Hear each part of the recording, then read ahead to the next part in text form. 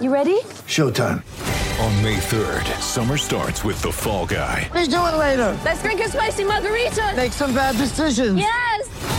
Audiences are falling in love with the most entertaining film of the year. Fall Guy. Fall Guy? Fall Guy. That's what the poster said. See Ryan Gosling and Emily Blunt in the movie critics say exists to make you happy. Trying to make it out? Nope. Because I don't either. It's not what I'm into right now. What are you into? Talking. Yeah. The Fall Guy. Only in theaters May 3rd. Rated PG-13. This is the Joe and Amber Podcast. Daniel Jones is about to get paid, or so it seems. Derek Carr has already been paid, and he's about to get paid again. Joe and Amber's on ESPN Radio. All you have to do is tell your smart speaker to play ESPN Radio at Joe Fortenbaugh. That's how you find him. At Amber W Sports. That is how you find me. Joe and Amber is presented by Progressive Insurance. Your small business keeps you on the go. Progressive Commercial Insurance keeps your policy within reach with their easy-to-use mobile app. Learn more at progressivecommercial.com.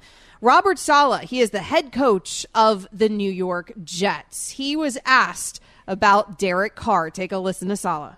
Derek, he's got an elite mental makeup with regards to football IQ. He's got tremendous accuracy and arm strength. He can put the ball anywhere you want. I've said it before. I think he's more in line with what Stafford's career has been in terms of if you could just get him into a place that can surround him with all the pieces to allow him to just play quarterback, it'd be pretty cool. Quarterbacks are gold. If you have three guys that you have full faith in, then yeah, absolutely, you hold them. But you don't want to hold three quarterbacks just to hold three quarterbacks. And if we're presented with that same opportunity again, obviously you'd love to keep it that way. So those were some interesting comments from Robert Saleh. He sounded like a coach, Joe, who's fawning over Derek Carr. I'm not sure that portion of it is that surprising, but the comparison to Matthew Stafford I found very interesting, because what Saleh is saying then is that, yes, maybe he's not Patrick Mahomes, but you get the right pieces around him and he can win you a Super Bowl. Are those pieces available in New York if you plug Derek Carr into that team? You almost had it. You almost had it. There's one more layer we need to go that's really the interesting part of his conversation. Okay. It's not the comparison of Stafford to Carr. It's Saleh comparing the Jets to the Rams, who went and won the Super Bowl. Like, imagine in that conversation how smart you think you are. And I love Robert Saleh, and I'm just giving him a hard time. I covered him in the Bay Area. He's a great dude. But imagine that as you're sitting there and you're laying it out like, why can't Derek Carr come here? And it's a situation like Stafford going to the Rams, because they're the Rams and you're the Jets. Mm-hmm. Now that we've established that part, perhaps Garrett Wilson had a hell of a year as a rookie wide receiver with a very shaky quarterback situation. But we just saw Derek Carr with Devontae Adams, one of the best in the business, and it wasn't really a great year for Carr. I don't know necessarily what happened with the Raiders. There are rumors that it was the playbook and the manner in which McDaniels coaches the offense. That was the problem. And I think those rumors were maybe somewhat I don't know if I want to say solidified, but after who the hell was the backup from Auburn who stepped in? Jarrett Stidham. After Stidham stepped in against the Niners and played well, McDaniels went out of his way to make a point that, see, it's not like the playbook's that hard. Jarrett Stidham was able to pick it up. He was able to make plays, kind of putting Carr under the bus, letting him know that, like, if Stidham could do it and Carr couldn't, it's not me, it's Carr. So I don't know. I wonder. I have seen flashes of brilliance from Derek Carr. He has shown at times that he looks like he can be the franchise guy that gets you to the next level. And with the Jets, I think he's an upgrade over what they have. But in terms of going the distance, I don't know if he's that guy. He's been around a long time. And it's, 2 playoff appearances, one of which he was hurt right before they got there, one of which was a loss to Cincinnati. There's no shame in that, but that's it. Mostly an organizational failure by the Raiders, but it's not like he was putting them on his back and carrying them there. He wasn't, but of course you do need some help with the size of those rosters in that sport to be able to get to a postseason and have success in a postseason, something that Derek Carr didn't get an opportunity to do very often in his career. I think what you're alluding to there is his coachability, because that is in question, or at least Josh McDaniels made that in question this past year with Derek Carr. I'm not sure if we heard those rumblings before this past year. You might know better than I do. I didn't hear those things about Derek Carr in the past, this idea that he couldn't learn a playbook. And then all of a sudden that became under a microscope this past season. If he's not coachable, then that seems like a problem for any team. But it also calls into question, is Robert Saleh Sean McVay in this scenario, in this comparison right? to the See, Rams? there you go. Like, when we're talking about coaches and we're talking about coachability, I have no idea if Robert Saleh is half the coach that Sean McVay is. And so I don't have any confidence that the Jets are suited to win a Super Bowl this season if you plug Derek Carr into that organization. I do think the Jets have drafted very well. I do think the Jets obviously have the best, in terms of rookies, the best offensive rookie of the year, the best defensive rookie of the year. It's a very young, fun team, particularly defensively. That Jets team is good. But that Rams team was in a position where they just needed that final piece to plug and play. And my God, they had talent everywhere. Right. And I don't see this Jets team as that sort of developed. Like, I'm not saying that this Jets team can't get there in the next few years. But if we're talking bringing him in and expecting that to happen like it did immediately for the Rams in that comparison, I'm not sure I'm not sure it can ever happen because I don't know if Robert Saleh is good enough to ever make it happen. We'll see. But I'm not sure that they're in a position in terms of the budding talent for that to happen that quickly. I mean, defensively, they're close. They lost a game last year giving up 10 points. Like, you should never lose a game in the NFL giving up 10 points. That was to the Patriots. And then they lost 2 games back-to-back giving up 20. They gave up 20 to the Bills and lost. They gave up 20 to the Lions and lost. Then they gave up 19 to Jacksonville and lost. Then they gave up 23 to Seattle and lost. Then they gave up 11 to Miami and lost. They were close. Really close. Defensively, they can handle the job.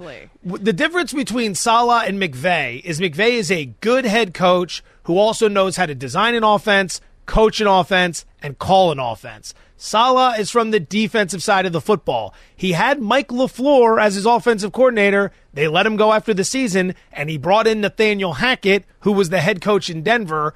For less than 1 year, it went that bad. Some guys aren't cut out to be head coaches, so maybe Hackett shows up in New York and he's able to work wonders with the offensive staff. It can't be a whole lot worse than last year, but it's a very different situation. Derek Carr has been through so many head coaches and so many play callers in his career.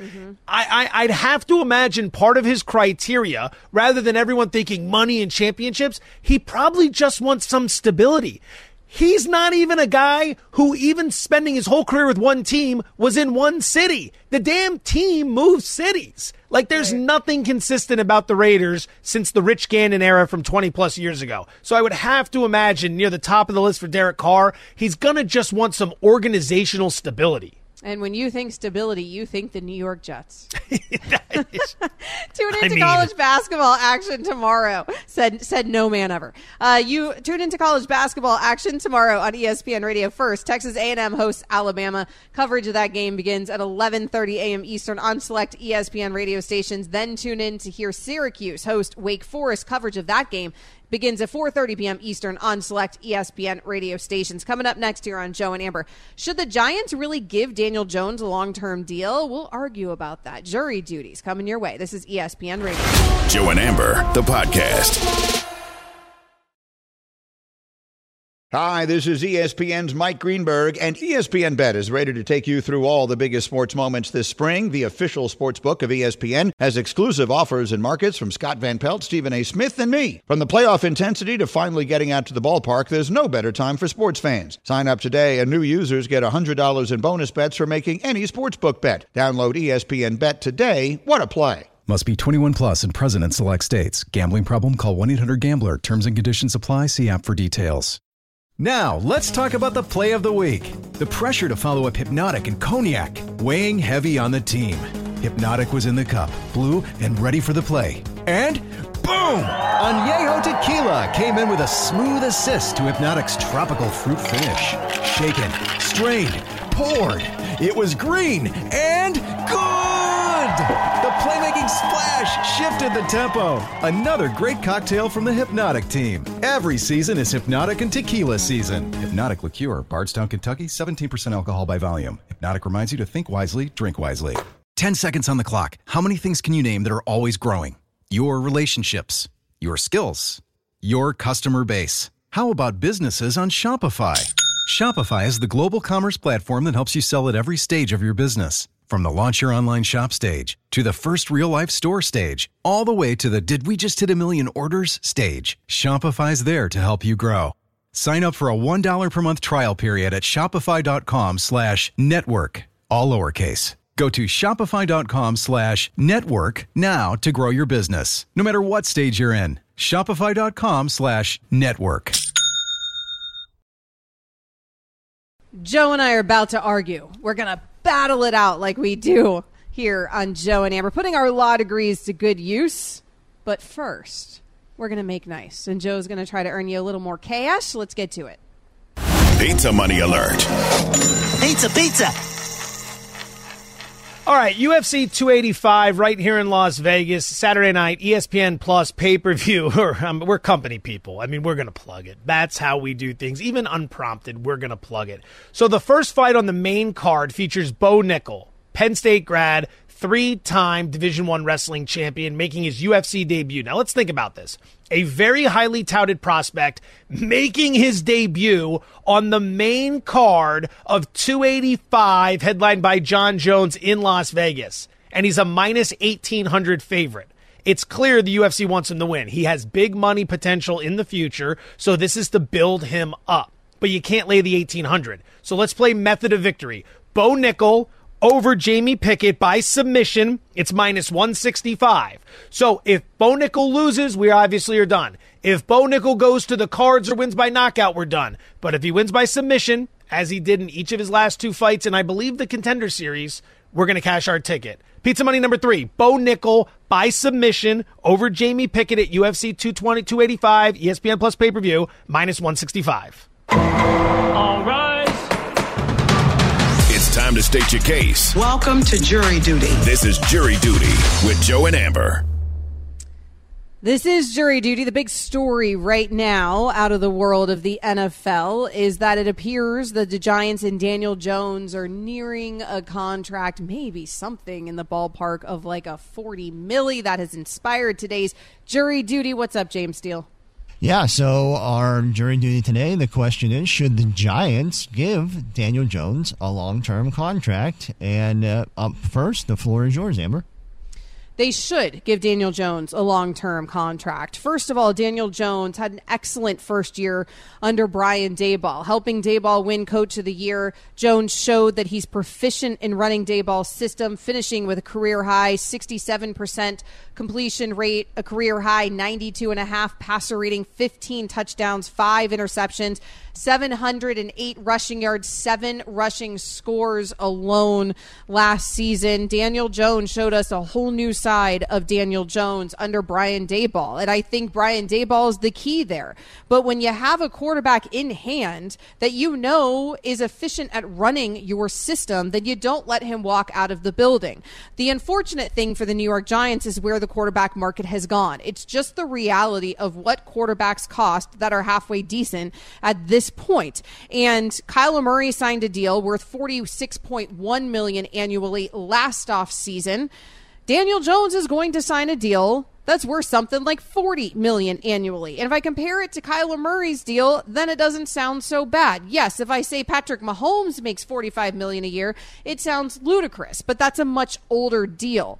When you have a guy in the building, you know can have success in your offense, you know can win in a postseason. Yes, he's not winning a Super Bowl, but at least you feel like he's proficient enough to run that offense, and one you believe is going to continue to get better because he had such a rough start in the NFL. There was so much adversity that he faced on that Giants team. Daboll brought a new fresh air to that organization. You have every reason to think that he'll continue to develop here in year 2. I'm not saying that he's ever going to be a top tier quarterback. I'm saying that he doesn't necessarily have to be. He can be a system quarterback in Daboll's system. He's proven that. You pay him. And then secondarily, when you pay him, the best part of this is you get to also keep that Saquon Barkley guy in your building too, because you can franchise tag Saquon Barkley. So working out a long-term deal with Daniel Jones provides you the salary cap structure.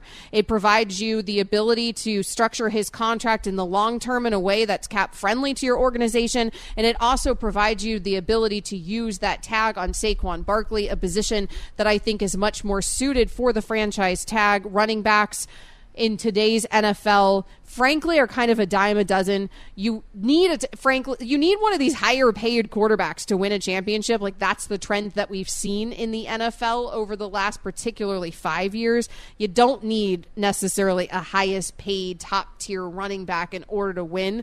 You can plug and play those guys in. Saquon Barkley still has a lot left in the tank. He's a phenomenal back. He still showed a lot that he's great in Daboll's system as well this past season. I'm not saying you get rid of Saquon. I'm saying that you tag Saquon Barkley. I would like to make it noted that I waited for the sound effects this time. Yeah, so I'm very proud of you. That's important. Sucking up to the judge. I am evolving as a barrister. I don't need nearly as much word salad as Amber just threw at you with whatever that argument was that went on here. We've got a long forever. segment. We've still got 5 minutes until the hard out. I can go ahead and keep this tight. She's telling you, like a lot of people are telling you, what a step forward Daniel Jones took under Brian Daboll. Can you believe it? He threw 15 touchdown passes in 16 games. In the modern NFL. This isn't Newt Rockne's Notre Dame Fighting Irish of the 1920s. This is a guy who in 16 starts in a career year threw 15 touchdown passes. He also took 44 sacks, and he had a quarterback rating less than, hold on now, I want to make sure I get this right, Ryan Tannehill, Andy Dalton, and Jared Goff, not to mention others. So you want to give him $40 million. Why? Why do you want to give him $40 million? You don't need to give him $40 million. You have the fourth most salary cap space of any team in the NFL at $43 million. Why would you give all of that to a guy who kind of took a step forward, but still really isn't that great? Maybe make a play for a guy like Carr, or don't. Draft somebody. Figure it out some other way. But this is too much money for a guy that is going to step under center for now, presumably at least the next 3+ years, and is going to be expected to produce at a very high level. You make a great point about the other guys making big money. It's not that crazy anymore considering what these guys are getting. But if Patrick Mahomes is getting $45 million and Daniel Jones is getting $40, are you going to give him anywhere near Patrick Mahomes' production? No, you're not. So I would say pass on this. I don't have a great plan B, but I do know that if your plan A is to sign him at $40 million a year and commit to him over at least the next 3+ years, I don't see you challenging that deep into the postseason on a regular basis. Yeah, this is a pretty easy one. The argument that spun the jury in his favor was all the talk about how much improvement Daniel Jones made, and he still only threw 15 touchdown passes. Yeah. So the court rules in favor of Joe and not paying Daniel Jones. Thank you very much. Really well done. Okay, Thank you very much. Just like with the Murdaugh trial, you guys got it right. You should feel good about that.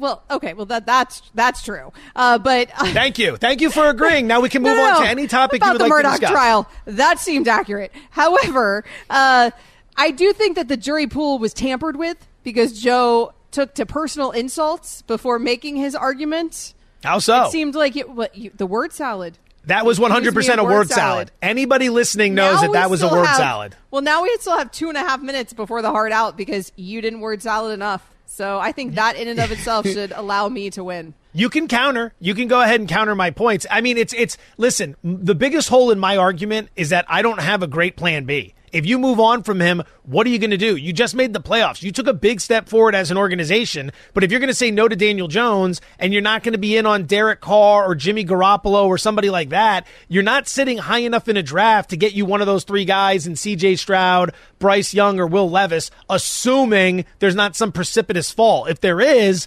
boom, you'd be in luck, but you can't bank on that sort of thing. Maybe Anthony Richardson's there in the 20s, but that's a developmental project. You can't start him right away. So people look at the Giants and realize they made the playoffs. They're a team that next year should be even better. If you don't have Daniel Jones, who's the plan B? That's the flaw with my argument. From an organizational standpoint, you got to have a backup plan, and I don't have it. The worst, it's almost like the worst thing that happened to them was that they were actually good in year one. Yes. Of Brian Daboll. Potentially, but maybe not, because maybe Daniel Jones actually is that dude, right? I mean, they did just spend 5 years developing Daniel Jones. Like, you're absolutely right. If you're moving on, Anthony Richardson's one thing. If you're moving on to, frankly, any rookie quarterback, you're taking the risk of starting the clock back over and spending so many years developing that guy. Daniel Jones has already been with this organization for those 5 years. And then finally, in his 5th year, you saw that spark out of him.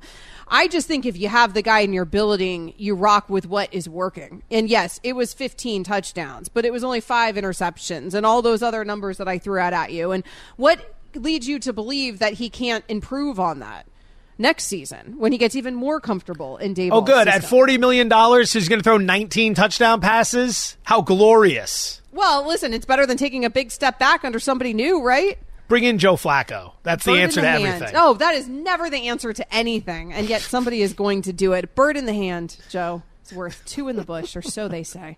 Coming up next here on Joe and Amber. Or I need to probably filibuster more because, again, not enough word salad from Joe Fortenbach. Coming up next here on Joe and Amber, what's the best rivalry in sports right now? We're going to talk about it. And here's the hard outs. Joe and Amber, the podcast. Tired of ads interrupting your favorite sports podcasts? Good news! Ad-free listening is available on Amazon Music, included with your Prime membership. Amazon Music offers the most ad-free top podcasts. Enjoy shows like First Take, Pardon the Interruption, and The Low Post, available ad-free and uninterrupted. To start listening, download the Amazon Music app or go to Amazon.com/ESPN Pods. That's Amazon.com/ESPN Pods to catch up on the latest episodes without the ads. We all know breakfast is an important part of your day, but sometimes when you're traveling for business, you end up staying at a hotel that doesn't offer any. You know what happens? You grab a cup of coffee and skip the meal entirely. We've all been there. But if you book a room at La Quinta by Wyndham, you can enjoy their free Bright Side breakfast featuring delicious baked goods, fruit, eggs, yogurt, and waffles. And really, who doesn't want to start their day with a fresh, hot waffle? Tonight, La Quinta, tomorrow you shine. Book direct at LQ.com. Dylan Brooks, he has said some things about these Golden State Warriors.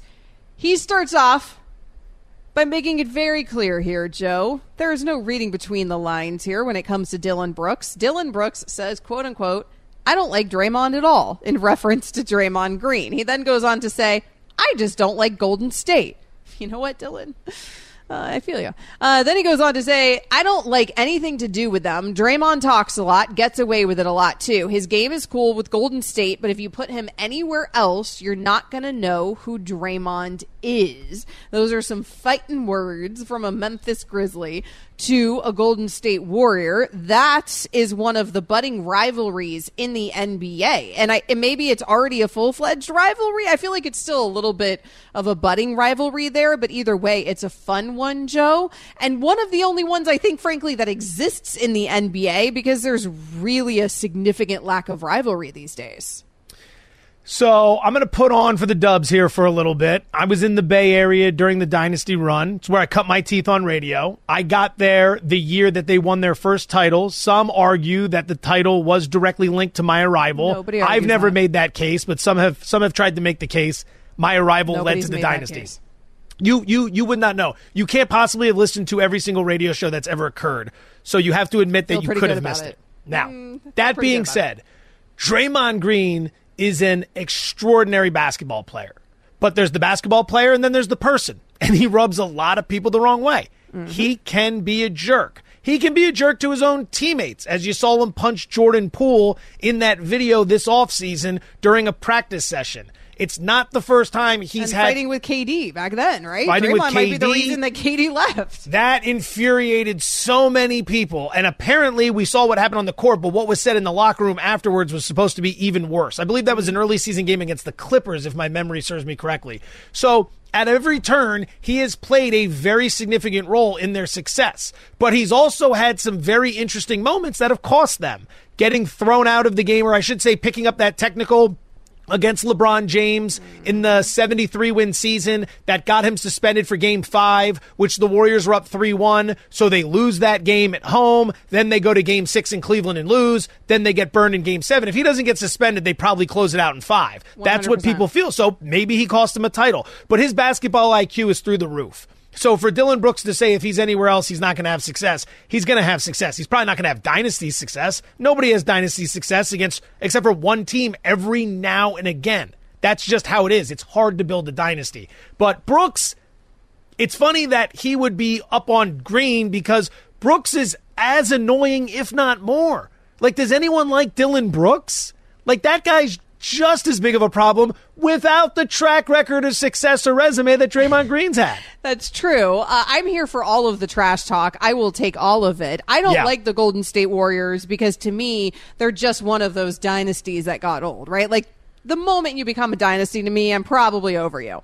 And I'm probably annoyed by your existence. And I got very annoyed by the Warriors during their incredibly dominant years. And heck, last year as well. I mean, I'm just over. I'm like done with the Warriors story. And I'm done with that core there of those older players. They've done a phenomenal job. I have no real reason to dislike any of them. Draymond's obviously an easy player to dislike generally. I find him amusing because I do like the trash talk. I like all the drama, and Draymond Green brings drama. But you're right. It's undeniable how well he plays basketball, and I don't really agree with Dylan Brooks that he wouldn't be Draymond in any other team, frankly. I don't think he's that kind of player. I definitely think he would be able to contribute to many other teams if he had found himself in a different uniform than the Golden State Warriors. It got me thinking, though, from these fighting words from Dylan Brooks, and it's obvious that there is a rivalry there between Memphis and Golden State.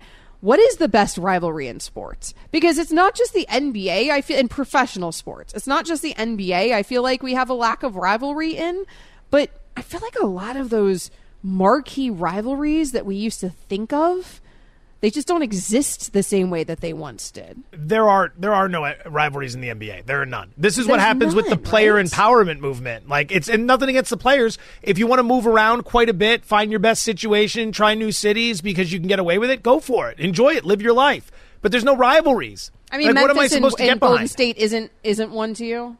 It's as close as we can get. Those two teams have tried. They've kept their cores in place. They've had some playoff battles. They have exchanges of words quite a bit. They're trying, but I mean, in the grand scheme of rivalries, is Warriors Grizzlies that great? It's not like it's like Memphis Golden State. It's a historic rivalry of, it's just a notch below Celtics Lakers. Right. Like, we haven't had a great Knicks team in a while. The Knicks are rivals with like everybody. So if the Knicks could figure out how to really make a run in the playoffs, we could have something. I mean, who's a rival for the Bucks? Giannis is so damn likable, you can't dislike the guy. Part of the rivalry thing is you have to hate one of the teams, and you can't hate Giannis. It's like impossible. And I mean, we talk about the era of like Celtics and Lakers, but you had Magic versus Bird. You had key players staying on the team. Like, Durant's the type of guy that should have rivalries, but he just keeps moving teams. So many different guys keep starting new things in new cities. So the NBA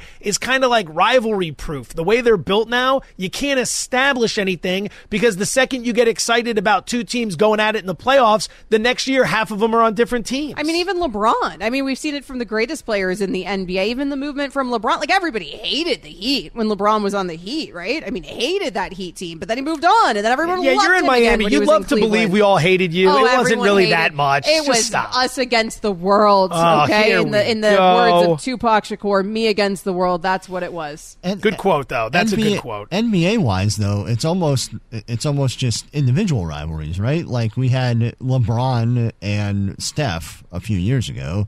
I guess it was LeBron against the Warriors, right? Here's the problem with the individual rivalries. They're all friends, these guys. They're all like chummy, right. Which I don't have a problem with, but I know a lot of old heads would tell you that that's an annoying thing about today's NBA.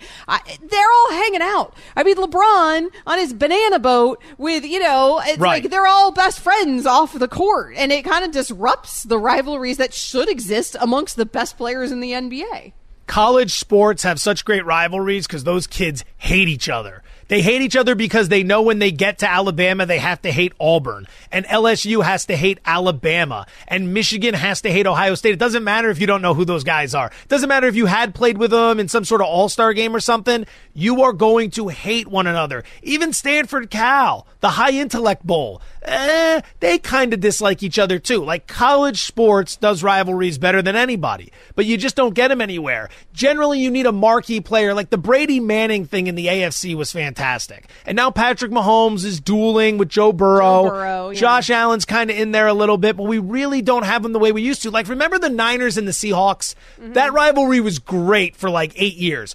Pittsburgh, Baltimore has been great for a while, but it just has lost a little bit of luster because you don't have the star power you used to have. Like that game they played at the end of the season was great, but Lamar wasn't in it. It was Tyrod Taylor. No, not Tyrod Taylor. I always say that. Tyler Huntley. Yeah, Huntley. Excuse me. Pro Apologies. Bowler Tyler Huntley. You better some respect on his name, Joe. It's on me.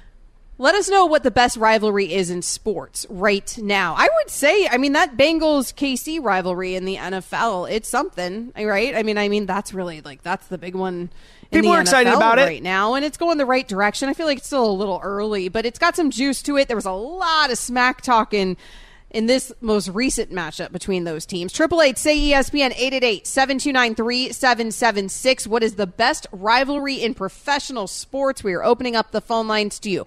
Also, we just did jury duty a little bit earlier. We argued to the death, which is strange because we're both still sitting here. Yeah. The jury pool was tampered. They ruled in favor of Joe Fortenbaugh. We'll see what happens again next week when we go back to jury duty. But I have to tell you, jury duty is brought to you by the law offices of Cordell and Cordell. It is not Cordell and Cordell's fault that Joe won because he tampered with the jury pool. Cordell and Cordell is going to hire me after they hear enough of these segments because I'm so good at this. I'm going to get a call and it's going to be like, look, leave that radio show, join our firm. Join our firm, and then you're going to be like, I failed the bar exam. And they're going to be like, and they're going to hang up on I'll be like, I went and took the bar, but I played an awful lot of online poker and then just kind of lost track of the time. Yeah, I don't know how attractive that is to a firm. I feel like Cordell and Cordell, they have very, very high standards. Maybe I should apply since I did pass the bar. They don't want people who lose cases on a regular basis. That's what happened tonight. This is not an actual case, okay? I was just making the case that it's okay for the Giants to pay Daniel Jones, even if it's going to cost them $40 million a year annually. I'm going to end up winning that case ultimately because the Giants are going to end up doing it, Joe. That's the reality of it. You got a good case. We all know that they're closing in on the deal, so that one's going to be yours. But let's fast forward 3 years and see if it was the right decision. Just because you said that according to a report it's going to happen and you agree with it, doesn't mean it ends up being the right decision. That's true. We will circle back in a few years. I'll say this. I'm an Eagles fan. I want Daniel Jones quarterbacking the Giants. I'm an Eagles fan. I want Mike McCarthy as the head coach of the Dallas Cowboys. I'm an Eagles fan. I want Daniel Snyder is the owner of the Washington football team Commanders. It doesn't seem like a compliment. Exactly. Do your rivals want you to get that contract? If they do, you're making a mistake. I just don't think $40 million a year for a quarterback, unless we find out that this 1 year for this first year under Daboll was a flash in the pan. I don't think $40 million a year in a few years is going to actually sound that crazy. Not nearly as crazy as it does right now when he's about to seemingly become the ninth quarterback to have that kind of salary. Coming up next, your turn to weigh in. What's the best rivalry in sports? Any hot takes you have for us? Should the Giants pay Daniel Jones? What's your hottest take? 888-SAY-ESPN, 888-729-3776. The phone lines are open. Joe and Amber's on ESPN Radio. Joe and Amber, the podcast.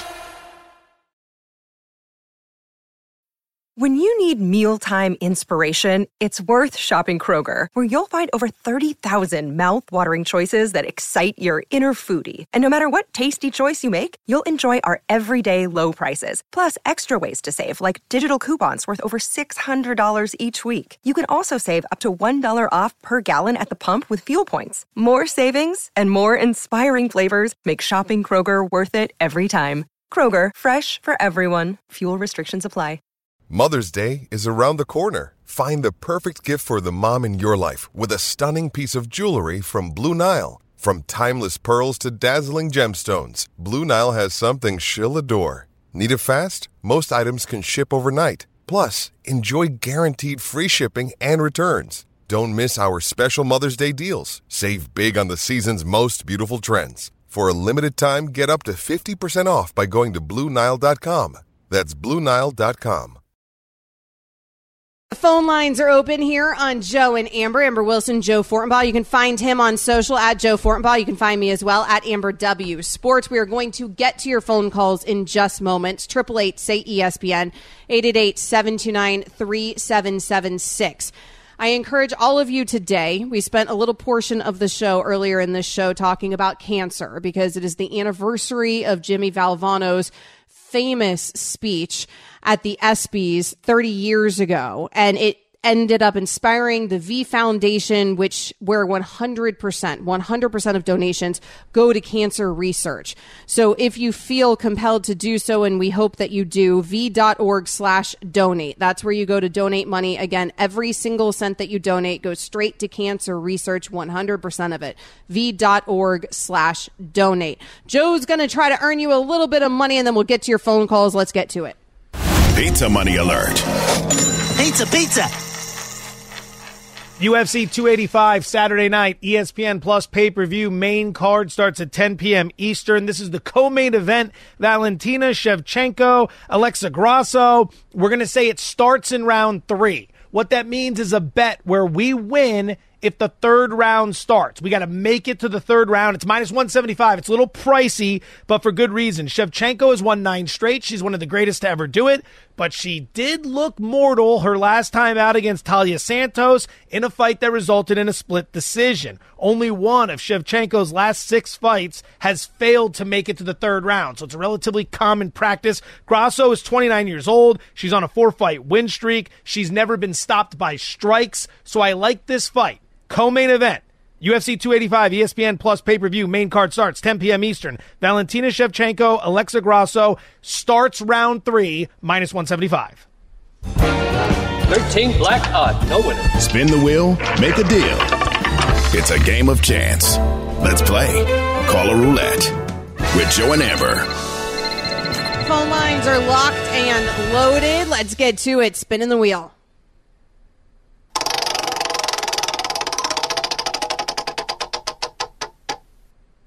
Landon is in Montana. Landon, thanks for the call. What do you have for us? I got to say UNC and Duke is the best rivalry in sports, 100%. I live in Montana, and, we don't have a lot of big schools to root for, but last year during the tournament, when you have people up here buying UNC and Duke gear and you're going at it, watching the game, you almost treat like Krzyzewski like Bill Belichick, like you were saying with the Colts and the Patriots. You respect them, but you almost hate them. Like, and I'm all the way over here in Montana, but it hits up here just like Peyton Manning and Brady. It's crazy, the popularity of it. That's definitely a good nomination. Obviously, we're going to see that rivalry in action tomorrow night. I believe that's a 6:30 p.m. tip-off between those two. A victory could mean Carolina's spot in the NCAA tournament. So hugely high stakes there for the Tar Heels. Not so much for Duke. Duke, though, a young budding team. Right now, they've been playing well, so it could be a heck of a game tomorrow night. I do wonder if that rivalry's lost something, though, Joe, from the departure and the retirement there of Krzyzewski. A little bit, of course, because he was a figurehead, and Roy Williams stepped down a few years before that. So, yes, when you lose the faces of the franchises, it's going to lose a little bit of luster, but it'll build itself back up. Side note to the caller in Montana, one of the greatest sports experiences I ever had in my life was Montana State, the Brawl of the Wild. It takes place every November. It is a fantastic rivalry. College football at its finest. I went maybe 7-8 years ago, 10 years ago, whenever it was. One of the best experiences of my life. Highly recommended. Let's spin the wheel.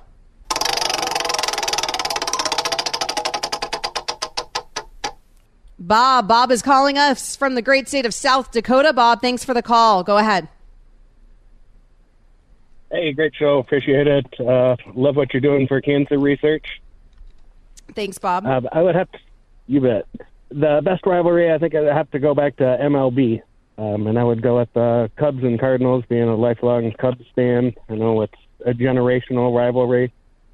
And, there's something about being able to throw that high, hard fastball when the other team rubs you the wrong way, watches a home run, breaks an unwritten rule. Just adds that added little bonus to the rivalry. Yeah, Joe, Major League Baseball still has some of those generational rivalries. Yeah, really, you throw Red Sox, Yanks together, Giants and Dodgers. It always means something when they get together. Cubs, Cardinals is no different. One of the all-time greats. Yeah, that sport still does have some of those generational rivalries that it feels like, frankly, have kind of fallen by the wayside in some of the other major sports. Let's spin the wheel.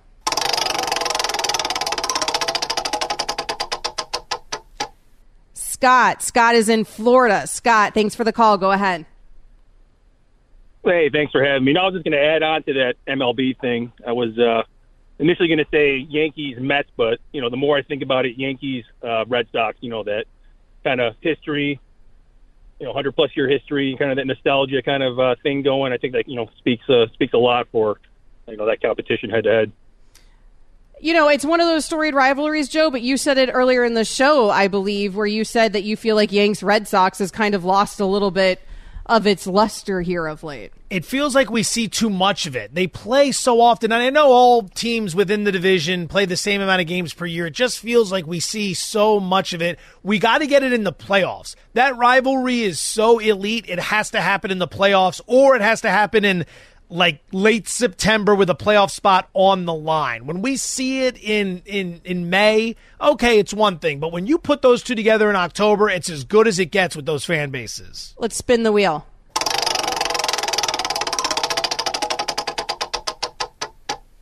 Mordecai's in North Carolina. Mordecai, thanks for the call. Go ahead. Yeah, hey, folks. This is a tricky one. But I have to go with the Astros Yankees. I can't throw out a bunch of stats or anything for it, but it just seems whenever they play, they just seem like they don't like one another, and they always seem to be playing for something that's meaningful. I just get the feeling that they just don't like one another. Hey, can we get another 2 hours out of your show? How about 4 hours for you? Hey, I'm with you, Mordecai. Although we'll have to, maybe for double the salary or something there, Joe. What do you think? Yeah, there'd have to be some talks there. I will say this. I would love to make the case for Astros Yankees, but the same team always wins. The same team always wins that rivalry. That's the problem with that rivalry. It's the problem with the rivalry. It can't be lopsided. It is true that they seem to genuinely not like each other, but it can't be lopsided for a true rivalry to exist. As much as we want these rivalries to exist, I think what we've learned here tonight, Joe, is that Major League Baseball still has the best rivalries. They still have rivalries outside of college sports. College sports dominate. Then it goes to baseball. Right, but on the professional level, it feels like it's baseball because I don't think we got, and I appreciate your phone calls. If I didn't get to your phone call again Monday. We will try to get to your calls. We always take calls in this segment. Great calls tonight. I appreciate all of everybody chiming in, but we didn't get any calls on NFL. We didn't get any calls on NBA. I mean, all the rivalries are in the MLB. Freddie and Fitzsimmons, there are rivals. They're coming up next. This has been the Joe and Amber Podcast. You can listen to Joe and Amber live weeknights from 7 to 9 p.m. Eastern. Plus, you can listen on the ESPN app, SiriusXM Channel 80, or on your smart speaker. Joe and Amber, the podcast.